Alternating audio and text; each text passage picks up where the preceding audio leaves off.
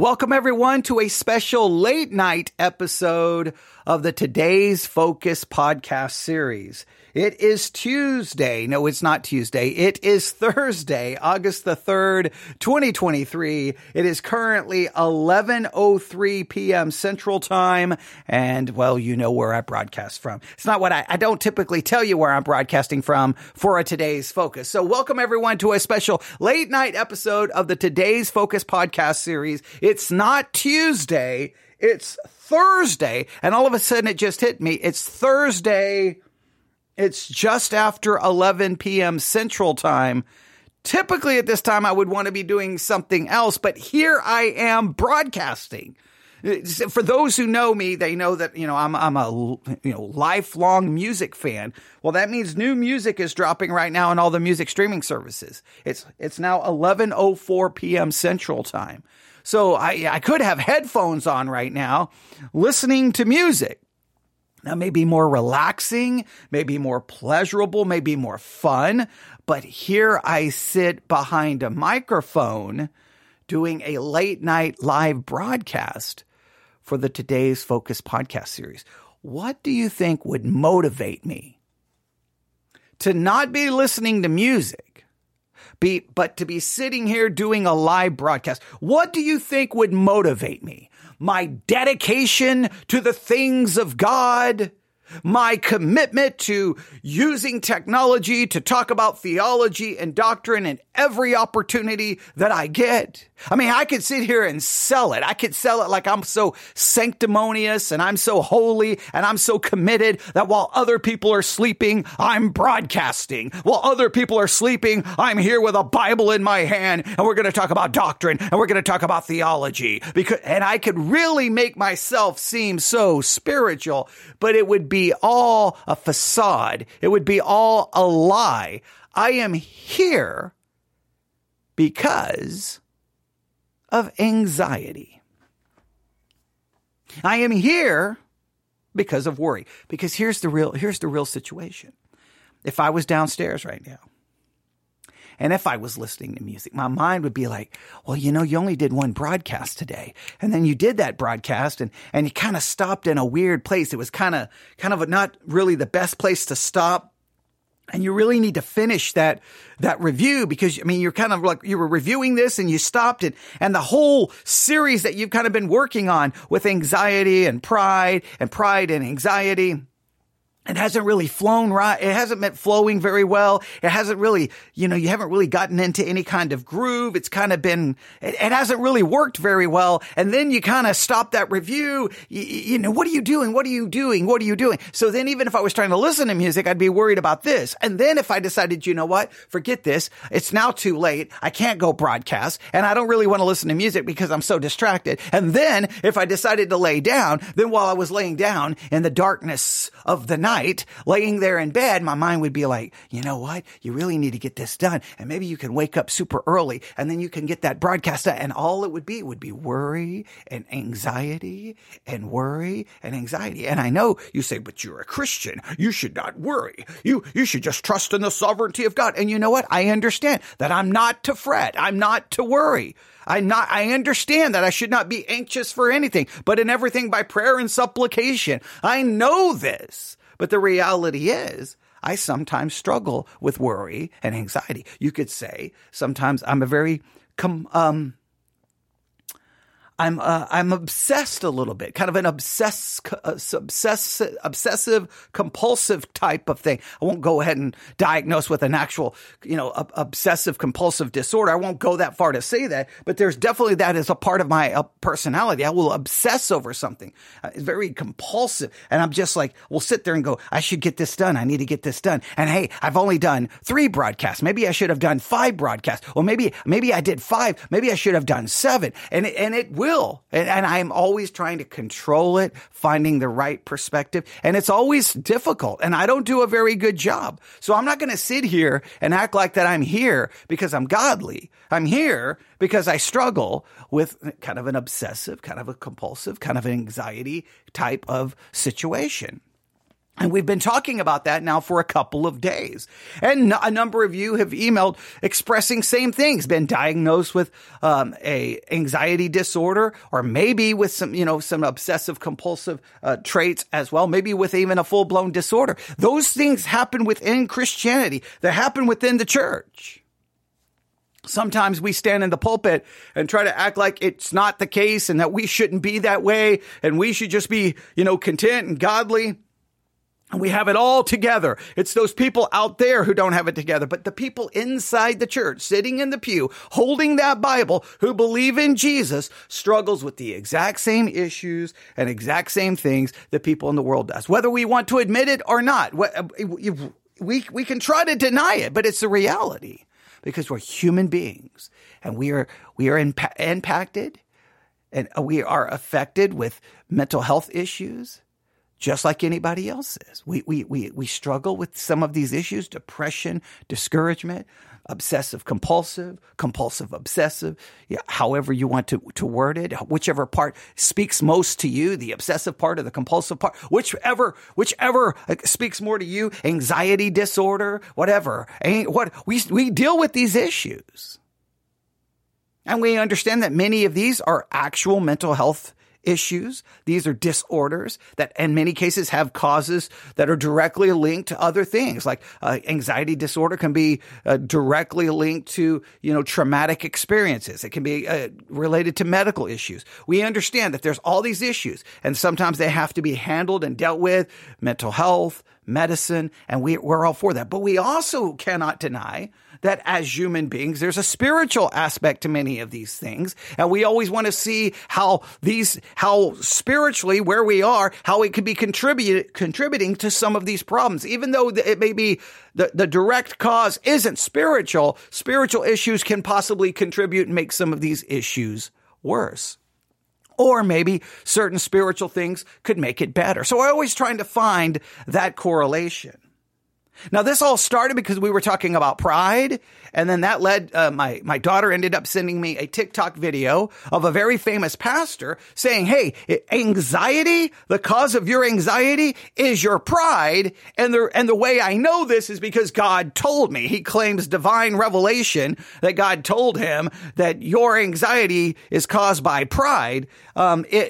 That immediately started this kind of entire journey trying to work through this. And it's not been smooth and it's not been flowing very well. But I still think in spite of its maybe not being put together in such an organized way, I still think that we've discussed some very important issues. So we talked about, I thought we were going to talk about pride, but we ended up talking about anxiety. And we've talked about anxiety. We've looked at some scriptures, Psalm 37, Matthew 6. We were going to look at Philippians 4. But the whole time I kept telling you this clip from Stephen Furtick, Elevation Church. That's the pastor who preached this sermon where he claimed God told him that your anxiety is caused by your pride. I hope I didn't say your pride is caused by your anxiety. No, your anxiety is caused by your pride. And he claims God told him that. The whole time through this, I told you I had the sermon. And so I said we were going to review the sermon. So in the last episode, we started reviewing the sermon.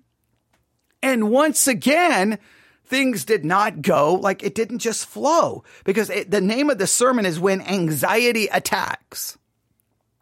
So I was ready to go, okay, he's going to talk about anxiety. But instead of talking about anxiety, he really has talked about Satan. And it really raised a million other issues because he basically went with kind of a pretty traditional way Christians talk about Satan, but that Satan can put thoughts in your mind. Satan can do things inside of you. And we raise the question of whether that is biblical, whether that is true. How much can Satan actually do inside of you if you are a child of God?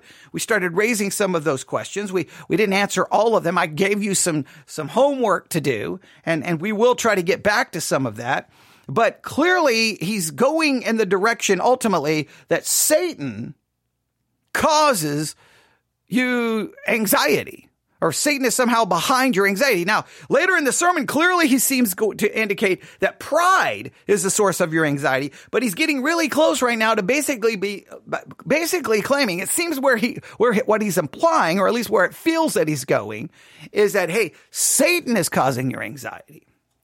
Now, of course, though it could possibly make your anxiety worse. Hey, you're suffering from anxiety? Well, it's because of, well, it sounds like later in the sermon, he's going to say it's because of your pride, or it could even be worse. Satan put that in you. I don't know how that would help with your anxiety. I don't know, but we're going to continue to listen, and we're going to see how far we can get in this review. There's no way we're going to be able to finish it tonight, which is only going to probably increase my anxiety. Okay. I would like to finish it, but there's just no way. There's just no way, unless I go to like 1 o'clock in the morning, and I don't necessarily want to do that. So we're just going to see how far we can make it. And he's in 1 Peter, the text that he is offering up for this sermon is 1 Peter chapter 5, starting in verse 5. 1 Peter 5, he's going from 5 to 11. 1 Peter 5 through 11 is the text that he is utilizing. He's now talking about how Satan wants to attack us. He's kind of getting ready to use kind of an illustration when George Bush on 9/11 was in that elementary school reading a book, and then someone had to tell him America's under attack, that Satan is attacking us, and that Peter in 1 Peter 5 is basically telling this church that Satan is trying to attack them. All right. Now, that's kind of that puts us all on the same page. I hope so. And so let's work through this. And we're going to work through this. Sadly, I would like to say we're going to work through this for spiritual reasons, but my motives are probably more fleshly, because I just want to be able to, when it's time, not to be filled with anxiety, obsessing, being compulsive over this. I want to be able to say, okay, I did as much as I could today, and I'm going to leave it for tomorrow. Let's see if we can get there. But in the meantime, hopefully something spiritual will come from, even though maybe I'm not approaching this from the most spiritual perspective. Let's see what we can do. All right. Okay. Look, I've always said it. I'm just a sinner in front of a microphone, or behind a microphone, depending on which way you want to state it. And I'm just trying to figure out the Christian life with you.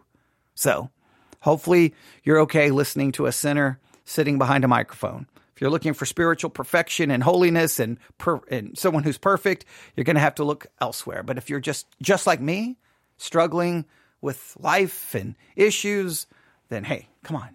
Let's see what Stephen Furtick had to say about this, and let's see if we think it's biblical or not biblical. Here we go.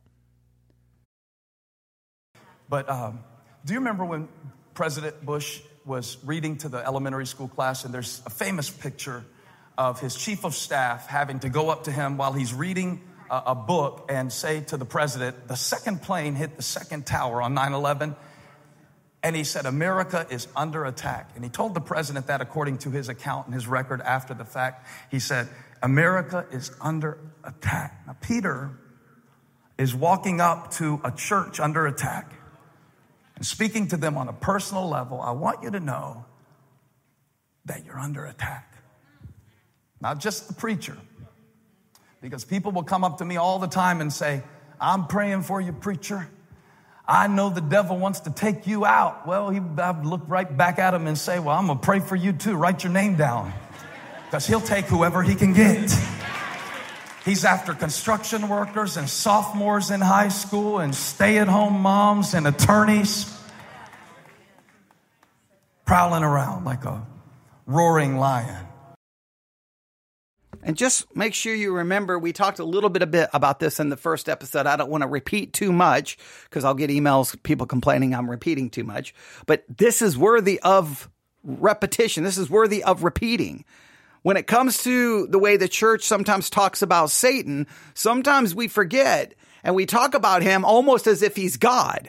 Satan is not omnipresent. He cannot be in all places at all times. He is not omnipotent. He's not omniscient. He is not all powerful. He is not all knowing. He's not omnipresent. He's not present in all places at all times. Let's make sure we understand that. Okay. So we got to be careful when that, Satan can't just be everywhere attacking everyone at the same time. Let's just get that clear. Another important thing is so many times we always put the focus on Satan trying to do something to us. Well, let's remember, I think the greatest threat to you is not Satan, which is outside of you. It's the depravity which is inside of you. Satan is not even omnipresent. There's something that's inside of you that is there 24 hours a day, 7 days a week. It's right there inside of you. The battle line for spiritual warfare is not Hollywood, Netflix, this, that. It's not all of this external stuff. The battlefield for spiritual warfare is inside of you. And Satan's primary way of working is because he cannot be everywhere at all times. He's not omnipresent. He can't do that. He's not all powerful, but he can utilize the world system to put forth things that our sinful nature are attracted to. Our sinful nature, it's like holding up, and I talked about this, kind of like holding up one of those bug zappers, right? And we're just drawn to it because of our sinful nature. He can just put things out there that will draw us away from God into these things that will be destructive to us spiritually. Can't take our salvation, but can greatly hinder us and hurt us. Satan himself may never actually even show up. Christians always say, Satan is doing this, as if Satan is directly involved. You got to explain what you mean by that, because he's not present everywhere at the same time. But he's doing what most preachers do, and we always put the focus on this external stuff.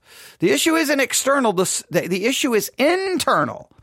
Right? Whatever Satan is supposedly doing to you, I will say your depravity inside of you is doing far worse. And I don't know if I can completely quantify that. I just know that your nature, your fleshly nature, is depraved. It hates God. It doesn't want anything to do with God. And it exalts self. And it's the source of all your problems, which makes what Satan does outside of you so tempting and so powerful because of what's wrong inside of you. All right. So I like to emphasize the problem inside of us, but let's see how he handles this. Looking for someone to devour. And I wonder, is it you?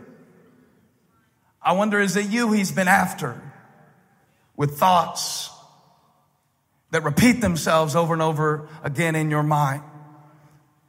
Thoughts of worthlessness or thoughts of anxiety. This seems to be Peter's primary focus, is that the attack of the enemy often manifests itself in an overwhelming sense of anxiety. Okay, now here's the question. Does Satan place thoughts in your mind? Does Satan have the power to place thoughts in your mind, emotions inside of you, and desires inside of you? Does Satan have the ability to do that? Has God said, hey, that's my child. Yes, they're sealed with the Holy Spirit, but Satan, the enemy, can come in and can literally put thoughts in their mind, literally put desires inside of them.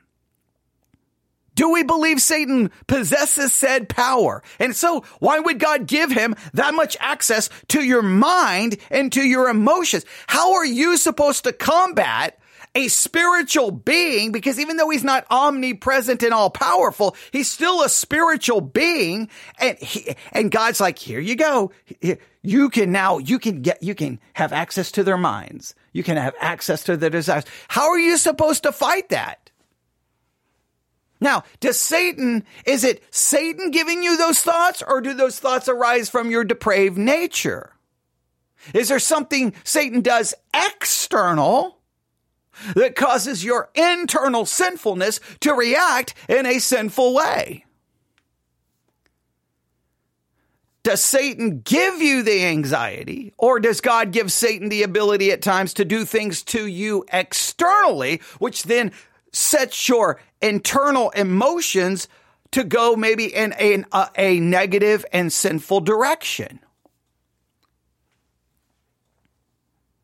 This is very important. This is like, I know this whole thing is supposed to be about anxiety when anxiety attacks. So really, if we want to make this about anxiety, does Satan put anxiety in you, or does Satan do things external that your anxiety reacts to? And that anxiety comes from, if it's an anxiety disorder, well, that actually comes from all of these traumatic things that happen to you, right? Or medical issues. You can read all about anxiety disorders. But if it's just, say, you're not a true anxiety disorder, but just anxiety and worry, what causes you to have anxiety and worry? Now, you could say there could be some spiritual issues there. You're not trusting God. You're not trusting in his sovereignty. You're not looking to God. Maybe it's a lack of faith. Maybe it's a lack of belief. Okay, that's fine. But Satan didn't put the anxiety in you, right?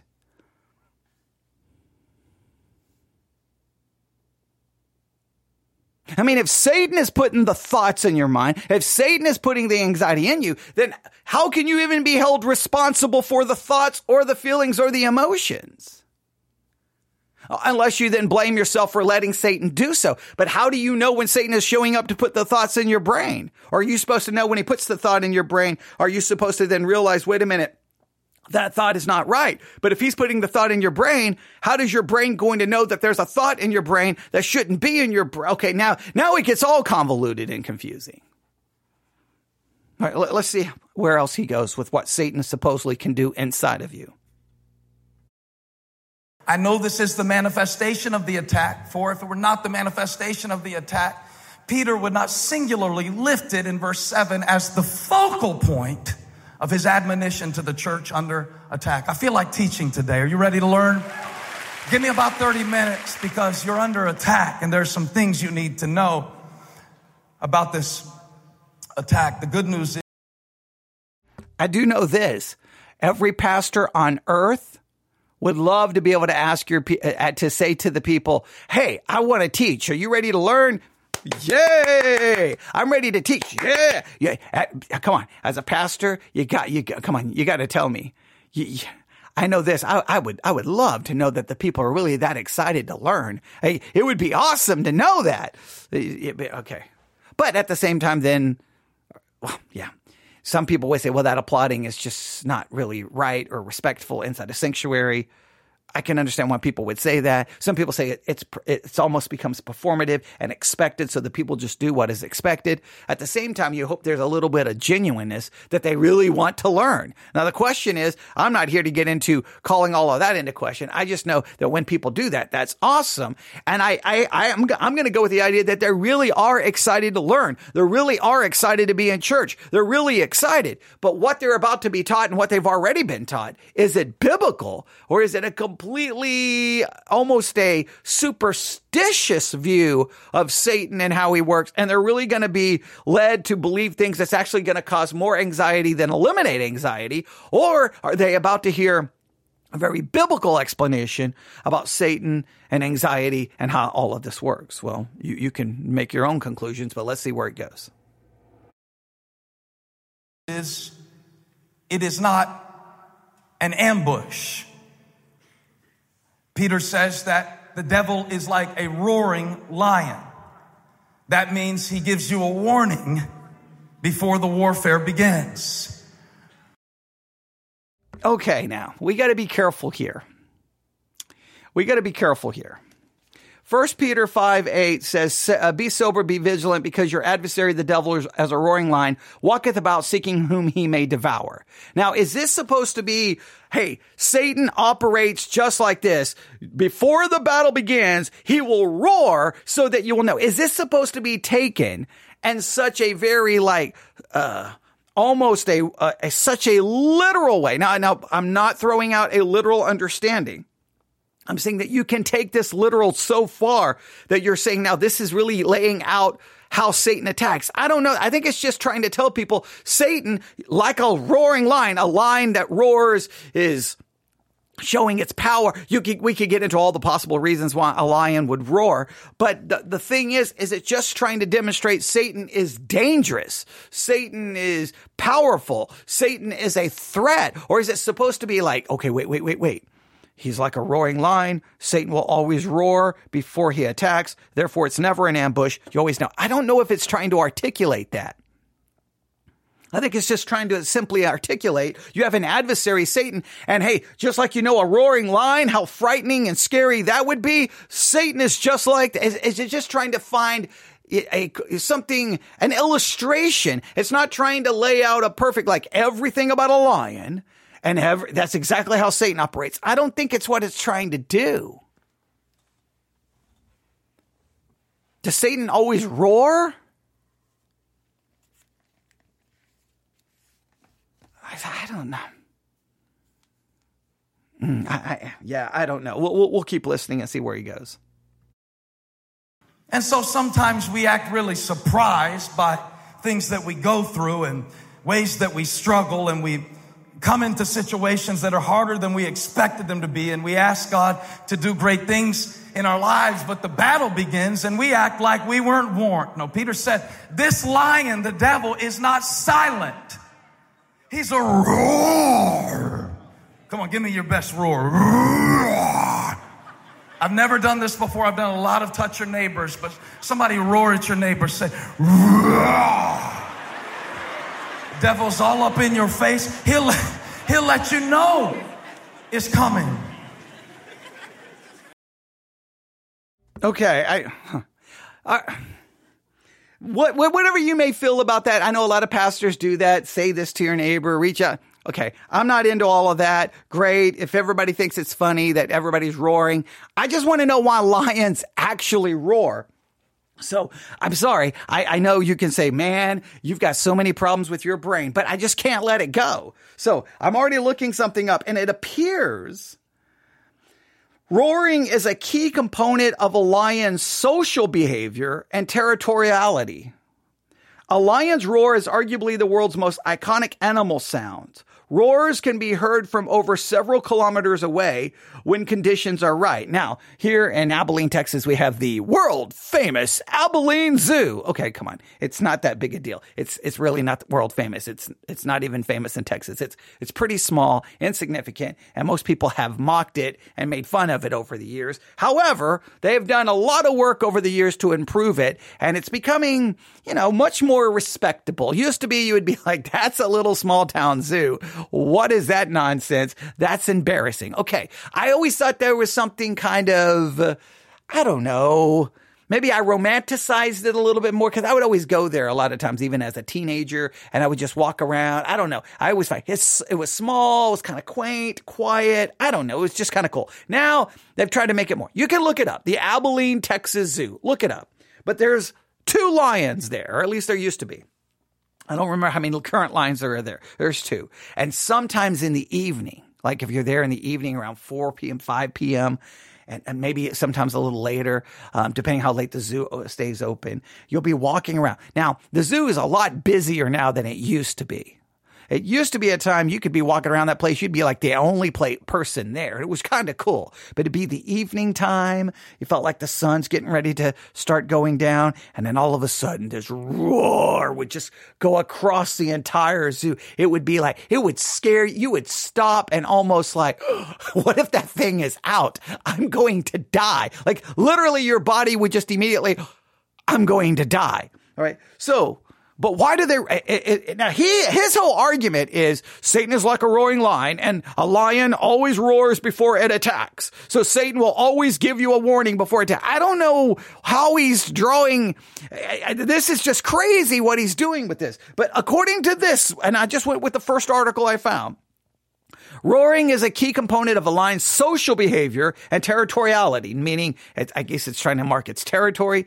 A lion's roar is arguably the world's most iconic animal sound. Roars can be heard from over several kilometers away when conditions are right. The sound is deafening and awe-inspiring when heard from nearby. I'll tell you, it is awe-inspiring. I don't know if at your zoo you can hear it, but man, in Abilene, Texas, because the zoo is so small, it's scary. I'm telling you, man, it is crazy. It is awe-inspiring. There's no question. In my travels to the bush around Africa, I feel a true adrenaline rush and vulnerability when I hear lions roar at night. Yes, especially when they're near, and particularly when I am camping in a tent. Yeah, it's time to move. It's a pretty good idea. You probably shouldn't be wandering around Africa at night. Lions at night are very different creatures to the sleepy, docile animals that appear during the day. They're active, vocal, see excellently in the dark, and can be aggressive towards other lions, and of course, when hunting. Roars are used to signal territoriality and to locate distant pride members. Both male and female lions demonstrate ownership of territory via roaring and are able to gauge the strength of opposition based on the number of roars heard from other groups. See, none of this has anything to do with the lion roars to tell you it's getting ready to attack. It's doing things socially. It's marking territory, determining how many people maybe there could be opposition out there. Like, he's just making stuff up. Hey, lions roar, Satan will roar, and Satan always roars before he attacks. Because 1 Peter 5:8 says he roams about like a roaring lion. The whole thing is ridiculous, right? Like, I don't even know. Like, sometimes I just wonder what happens every Sunday in churches across America when people take the word of God and say things like this. Hey, you need to write it down. Satan will always roar before he attacks. Why? 1 Peter 5:8. No. Okay. Let's just continue. And what you need to know if you are under attack, and I will not have you raise your hand because perhaps the very people who need this message the most would be the most reluctant to admit that this is for me. But he said, when you find yourself in a season of attack, that roaring lion is in your face. Now I'm thinking right here, Peter's going to say, run. Because to me, that's the only reasonable advice when you're faced with the roaring lion. Hello, I don't even like dogs very much. Holly's scared of rats. Can you imagine if she saw a lion? But he doesn't say run. Instead, he challenges us to resist.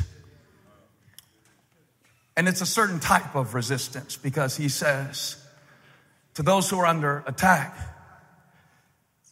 you need to come under the mighty hand of God. I want you to see that phrase because it touched me so deeply in my study. I was hoping to explain it to you for a moment today, the three things that the hand of God represents. This is verse 6. Humble yourself under the mighty hand of God, an image that would have been familiar for a Jewish audience, for it was with a mighty hand and an outstretched arm that God brought his people out of Egyptian slavery. And Peter wants them to know that same hand of God that has been actively fulfilling his purpose throughout human history is still reigning over your life.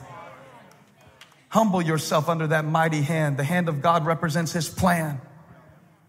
I don't know about you, but I'm thankful that God's plan for my life has prevailed even against my own plan that I thought was better sometimes. How many are grateful for the hand of God? If you're grateful for the hand of God, just wave your hand at me. God's hand. And I know Christianity, this is the way Christianity works. We just say all of these things. We just say, boom, boom. We just say, and everybody's like, amen, and everybody loves it. And I know that there are some of us who are in the minority of the minority of the minority of the minority of the minority. And I think for many of us, this is why we never feel really comfortable in the church, and we never really feel comfortable around Christians. Other Christians will talk this way, and everybody will be like, yay, amen, amen. Or Satan roars, I just trust the mighty hand of God, and he will take care of me. Well, I'll go, whoa, slow down. I'm so confused. Wait.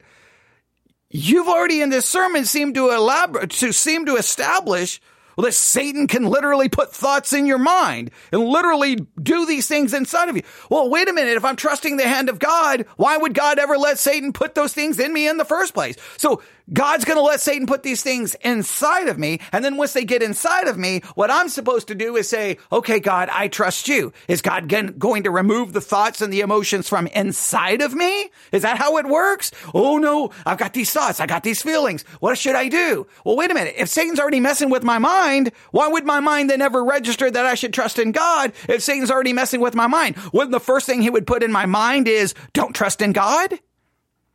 So if you've already said Satan basically has access to the inside us, Well, if he has access to the inside us, how is the inside me ever going to then stop to realize that some other thing is inside of me and now I need to trust in someone else? I don't even know how that even, nobody ever explains these. And when you're not supposed to see within the church, you're not supposed to ask these questions. No.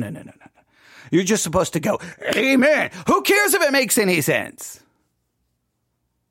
So does Satan have access to me inside or not? And if he has access to me inside, then why would the inside me ever then realize that Satan is doing something inside of me? And now I need to trust God to do something inside of me. But that God, the God that I'm trying to trust to do something inside of me, has already let Satan do something inside of me.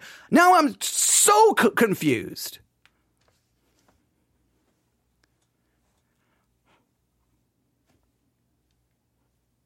All right, let's continue.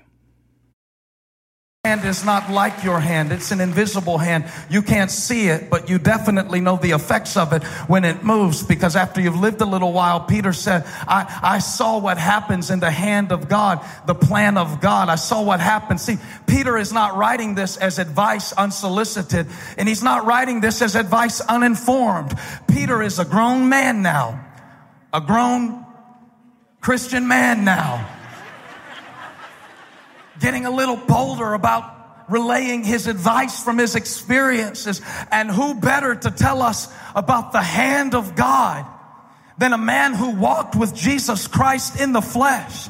Who better to describe to us the function of the hand of God than the one who saw his face? Jesus said, if you've seen me, you've seen the Father. Peter didn't just trace the hand of God, he saw the face of God. And now he says to those who are under attack, up under depression, up under disappointment, dealing with failure, hit rock bottom, don't know what's next, freaking out, crying yourself to sleep at night, feeling all alone. He says to every believer, you've got the upper hand. The hand of God is mighty. The hand of God is strong. The hand of God is over your life. Okay, now any reasonable person will be like, wait a minute, I'm so confused. If I have the upper hand and I've got the mighty power of God, well then why am I even worried about Satan in the first place? You've got the mighty hand of God and he will take care of you. Well, but you've already said Satan can put these things inside of me. So does God allow, is the mighty hand of God there? Here's the mighty hand of God. Okay, Satan, go ahead, put those bad thoughts in their mind. Go ahead, do this. Okay. Wait, people. Oh, wait. Now here comes my hand. Now I'm going to take care of it all.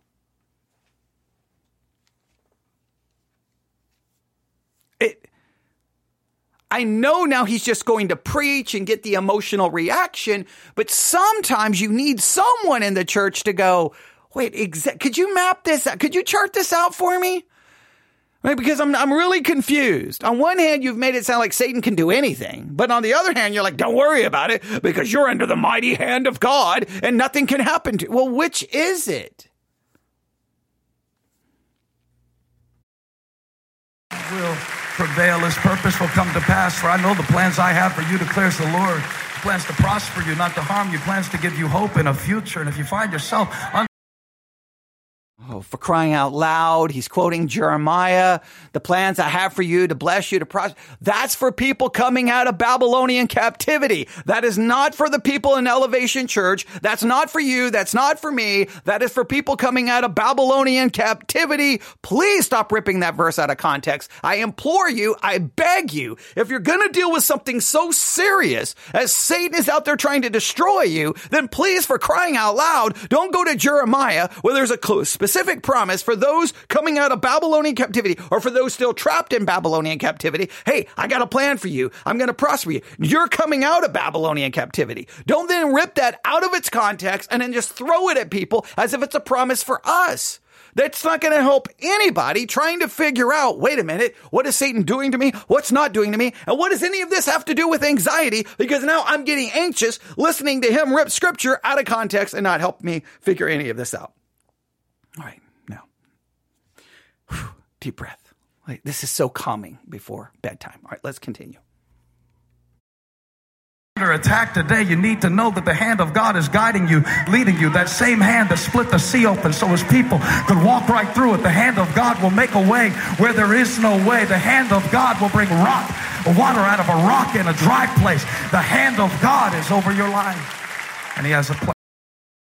All right, so the hand of God that can do all of those things, part the Red Sea, do this, do that, do this, do that, do this. Are you now claiming that he's going to do those same things for you? That you're always going to, like, hey, why then do so many people around the world starve to death and die of thirst every single day, every single year? Like, so what are you claiming? Like, God is present, but are you claiming that that power is going to be manifest that way in your life or my life as somehow a guarantee? You gotta be... you got to be careful with this stuff. Okay. All right. Let's see where he's going to go. Plan. The plan of God. The hand of God represents the plan of God. The hand of God represents the provision of God. These all start with the letter P, because that's what I do. The provision of God. And who better to remind a church that is under attack, or a believer who is under attack, that the hand of God is the place where bread multiplies, than the one who saw 5,000 fed with just a few loaves and a few fish.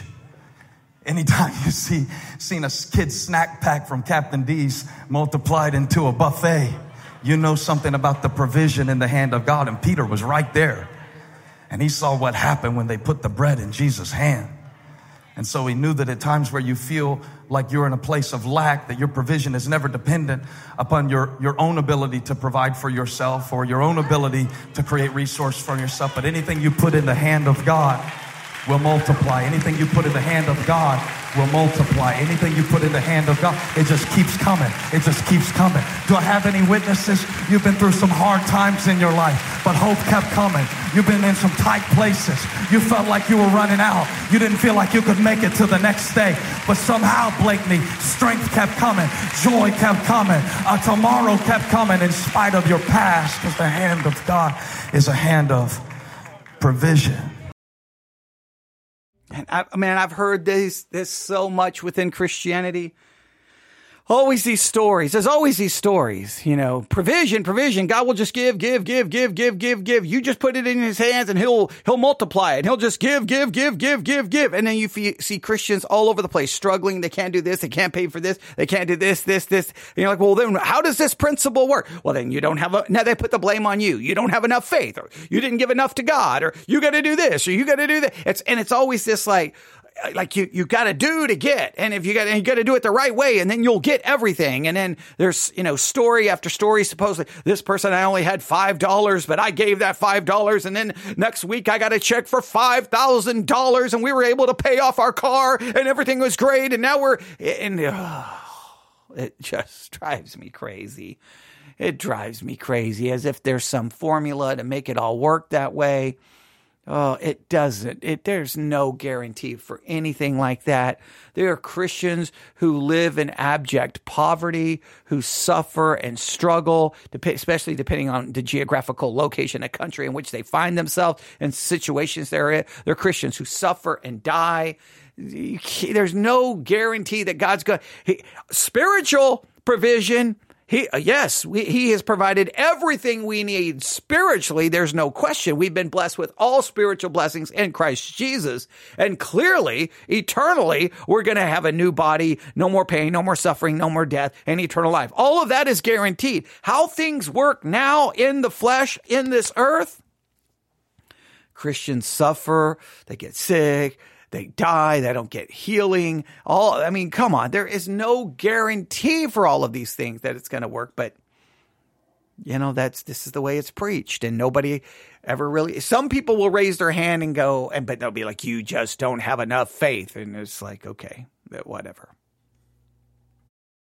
And it's a hand of protection. God has me in his grip. Who better to help me see that the hand of God will protect me than the one who tried to walk on water?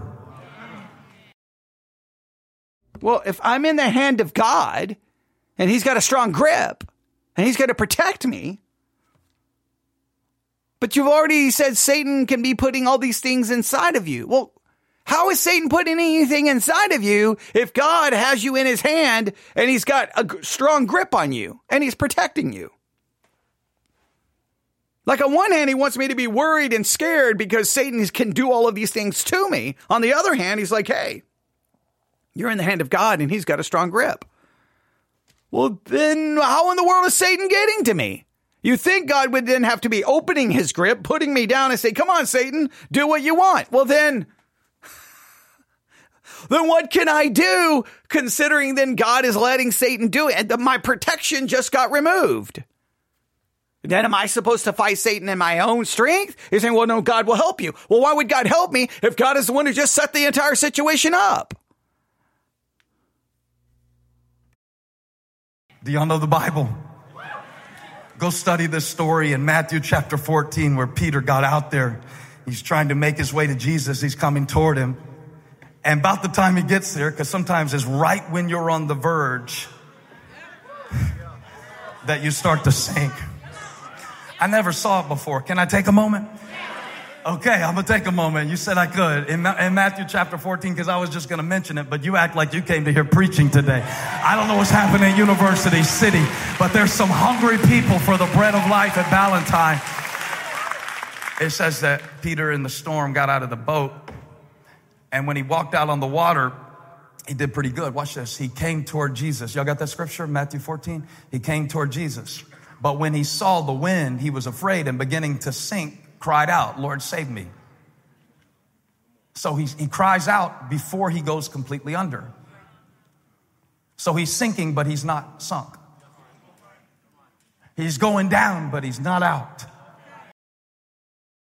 It fascinates me. It fascinates me because of the reaction this kind of preaching get. Everybody's like, ooh, yeah, amen, ooh, yeah. Like he's saying something so profound. And sometimes I'm just like, what are you amening? What are you getting all excited about? Like, how does any of this even make any sense? But the people get so excited. On one hand, you want to celebrate and so happy that they have this passion and this zeal and they are excited for the word of God. Sometimes you wish churches where they're really getting good doctrine, the people would even act like they're awake. Sometimes, isn't it weird that sometimes it's the people getting the worst doctrine, the worst exposition of scripture, the worst exegesis of scripture. They're getting nothing in depth, nothing. They're not getting anything good. They are excited and they're listening and they're responding. And then you got a church where people are getting good, in-depth teaching. And it sounds like you're at a funeral. Nobody, you're asking questions. Nobody will answer. Nobody's paying any attention. And you're like, what's the deal? Is it that people get good teaching, start taking it so much for granted that they don't even care anymore? Well, it's the other people who are always hungry because they never really get a full meal that they're always excited. I don't know. Is the answer to starve your people so that they will be excited for anything you give them, even if it's not very good? I've never quite understood it, but sometimes it's in the churches where the teaching is so bad that the people seem to be the most energetic, the most excited. And then it's the churches where sometimes, have you ever listened to those churches where the preaching is really good and you listen to the crowd and you're like, are they dead? And like the pastor's asking questions and nobody's answering and you're like, what is the deal? Like, can someone explain that to me? I know this is not really the focus of what this is about, but I'm just perplexed. Like, he's just reading Matthew 14. He's about to just turn this into some who knows what allegorical parable. Who knows what he's about to do with it? He's already done some other bizarre. He's already ripped Jeremiah 29, ripped completely out of context. He's not explained this weird contradiction that he's given us. But yet the people are eating it up. They are excited. They're amening. They're responding. They're there. They seem hungry and excited. And you could turn to some other church where it's a great exposition of 1 Peter 5. It's dealing with all the difficulties and people are like,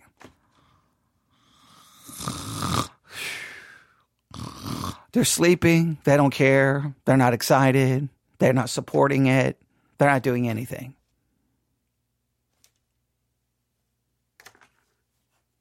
I don't know, man. That bothers me. I'm not saying it should be fake excitement. I'm not saying that. I'm not saying it should be a performance excitement. But for crying out loud, can there be something?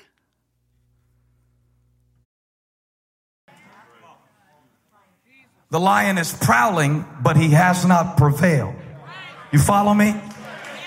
Watch this. This is what I never saw. Verse 31 says that immediately, that's the word, Jesus reached out his, do it again. Immediately, Jesus reached out his, immediately, Jesus reached out his hand. Notice the construct of the narrative. Jesus is not walking toward Peter. Peter is walking toward Jesus. When Jesus sees Peter falling and hears him crying, he reaches out his hand, and Peter is close enough for Jesus to reach. The problem with some of us isn't that we're sinking, it's that we won't stay close enough, come on, for God to get us in his grip. But I came to announce to that lion today, that liar, the devil, that I'm in his grip even when I'm going down, even though the winds and the waves are roaring and raging in my life, I'm in his grip. Somebody shout, I'm in his grip. I'm in his grip. God's got me in his grip. He's got me in his grip. He's got me in the hand of his protection. He might let me suffer a little while, but he won't let me stay there. He is my God, and I'm in his hand. Humble. Now, wait a minute. Okay. So the way I'm in his grip is I have to stay close enough. So it's dependent upon me. God won't get me. He won't be able to catch me. Now, see, this is where you turn Matthew 14, this historical narrative, and you just start spiritualizing this to no end. Well, this represents this and this represents this. You see, Peter was walking towards Jesus. Jesus wasn't walking towards Peter.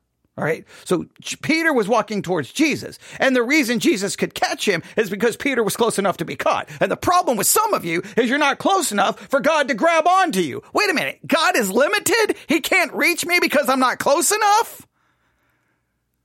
What kind of total trash is that?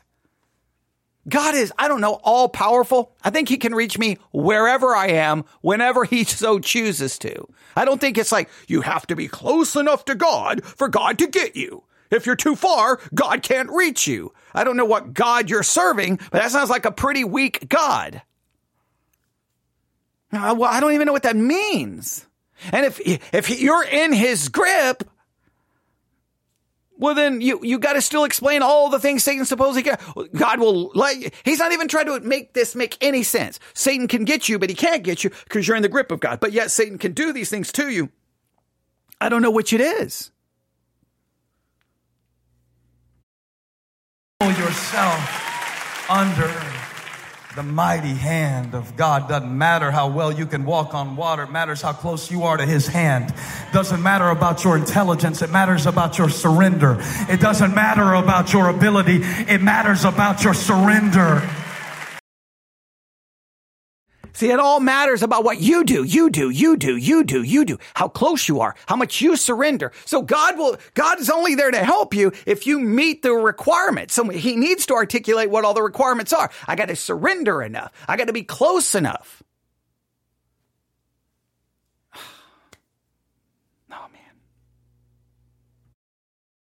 Humble yourself. I'm preaching to somebody. I'm preaching to somebody so straight you can't even nod. You're trying to hold back tears, but God sent a preacher with a message. You might as well go ahead and cry out, Lord, save me. I can't do this on my own. I am not enough by myself. Humble yourself under the mighty hand of God. He'll lift you up in due time. He'll get you up. He'll lift you up in due time. He'll let you go down low enough to know that you need him and bring you up high enough to let the world know that he's with you. Come on, come on, come on. Now there he makes it sound like God's going to do it all, but he's already kind of articulated, we got to do ours. So I don't know which it is. How much do I have to do before God will help me, or will God help me even though I can't help myself? I don't know which it is anymore. And what can Satan do? Because supposedly I'm in the hand of God. And what does any of this have to do with anxiety? I don't understand any of this. And I'm going to have to end there with much anxiety because now I know I didn't finish the review yet. Now I got to take a piece of paper and write down the timestamp. Here we go. It always gives me the minus symbol. Minus 22:28. Now, I would ask you. Now, you can be honest with yourself. You can be honest. We still don't have a good answer to what Satan can or can't do. We seem now to realize that there's all these things we have to do or God won't be able to catch us. He spiritualized Matthew 14 to a point of almost absurdity. He really kind of spiritualized Satan roams about like a roaring lion because he says Satan will always roar before he attacks, but he didn't articulate exactly what that means or how that even works. And he didn't even really articulate, well, wait a minute, when a lion roars, what is a lion signifying? And how does that? Oh, he's spiritualizing all of this stuff to ridiculous levels. But I still don't know what I'm supposed to do with my anxiety. But he wants to say, if you're suffering, he's supposedly offering you the comfort. And are you comforted? Because what I've heard, on one hand, he's telling me God will take care of everything, but it sounds very much that it's my responsibility to make sure I'm close enough to God. How close do I have to be before God will catch me when I sink? I don't know. And how do you know if you're close enough? What's the test? Is there a 10-point test to know if I'm close enough? I've got to surrender enough. How do I measure my surrender to know I've surrendered enough so that God will catch me when I start sinking? So I think he said it's about my surrender. It's about my closeness. I don't know what else it's about. I forgot the other thing. I think there were 3 things, but he didn't articulate. So he's just throwing out lots of these like cool little statements that sound spiritual and sound godly, and people will write them down, these little slogans, these little bumper sticker sayings. But when you really break it down, I don't even understand how any of this works. Satan supposedly can do all of these things to me. However, I'm in the grip of God and I'm under the protective hand of God and nothing can touch me. However, God may let me suffer and I could slip out of, I guess, his hand. I can slip out of his hand, but I'm okay as long as I've done these things in order to be close enough. But if I'm already that close, then how did I slip out of the hand in the first place? And how am I slipping out of the hand if God is the one holding me? Has God got poor grip? I don't understand any of it. I don't understand. I don't even know what I'm supposed to do with any of this. Like I'd be sitting there going, I would have notes all over the place going, what does everyone's cheering, everyone's amening, everyone's like Jesus, and everyone's going crazy, and they think this is the greatest preaching they've ever heard. And I'm sitting there going, I don't understand anything other than the emotionalism that's happening here. But at least the people are actually alive and excited. So I'm happy that they're excited. I'm sad that they're excited about something once all the emotions are gone, once all the cheering is done, once all of the cliches are kind of forgotten about for a few minutes, and they lay down at night and start thinking about how all of this is supposed to work. You would hope they would be like, I don't really know how any of this is supposed to work. When the bottom of their life falls out, when the roof caves in on them, when the house is sinking, when everything's going, when tragedy strikes, what are they left with other than some cute slogans?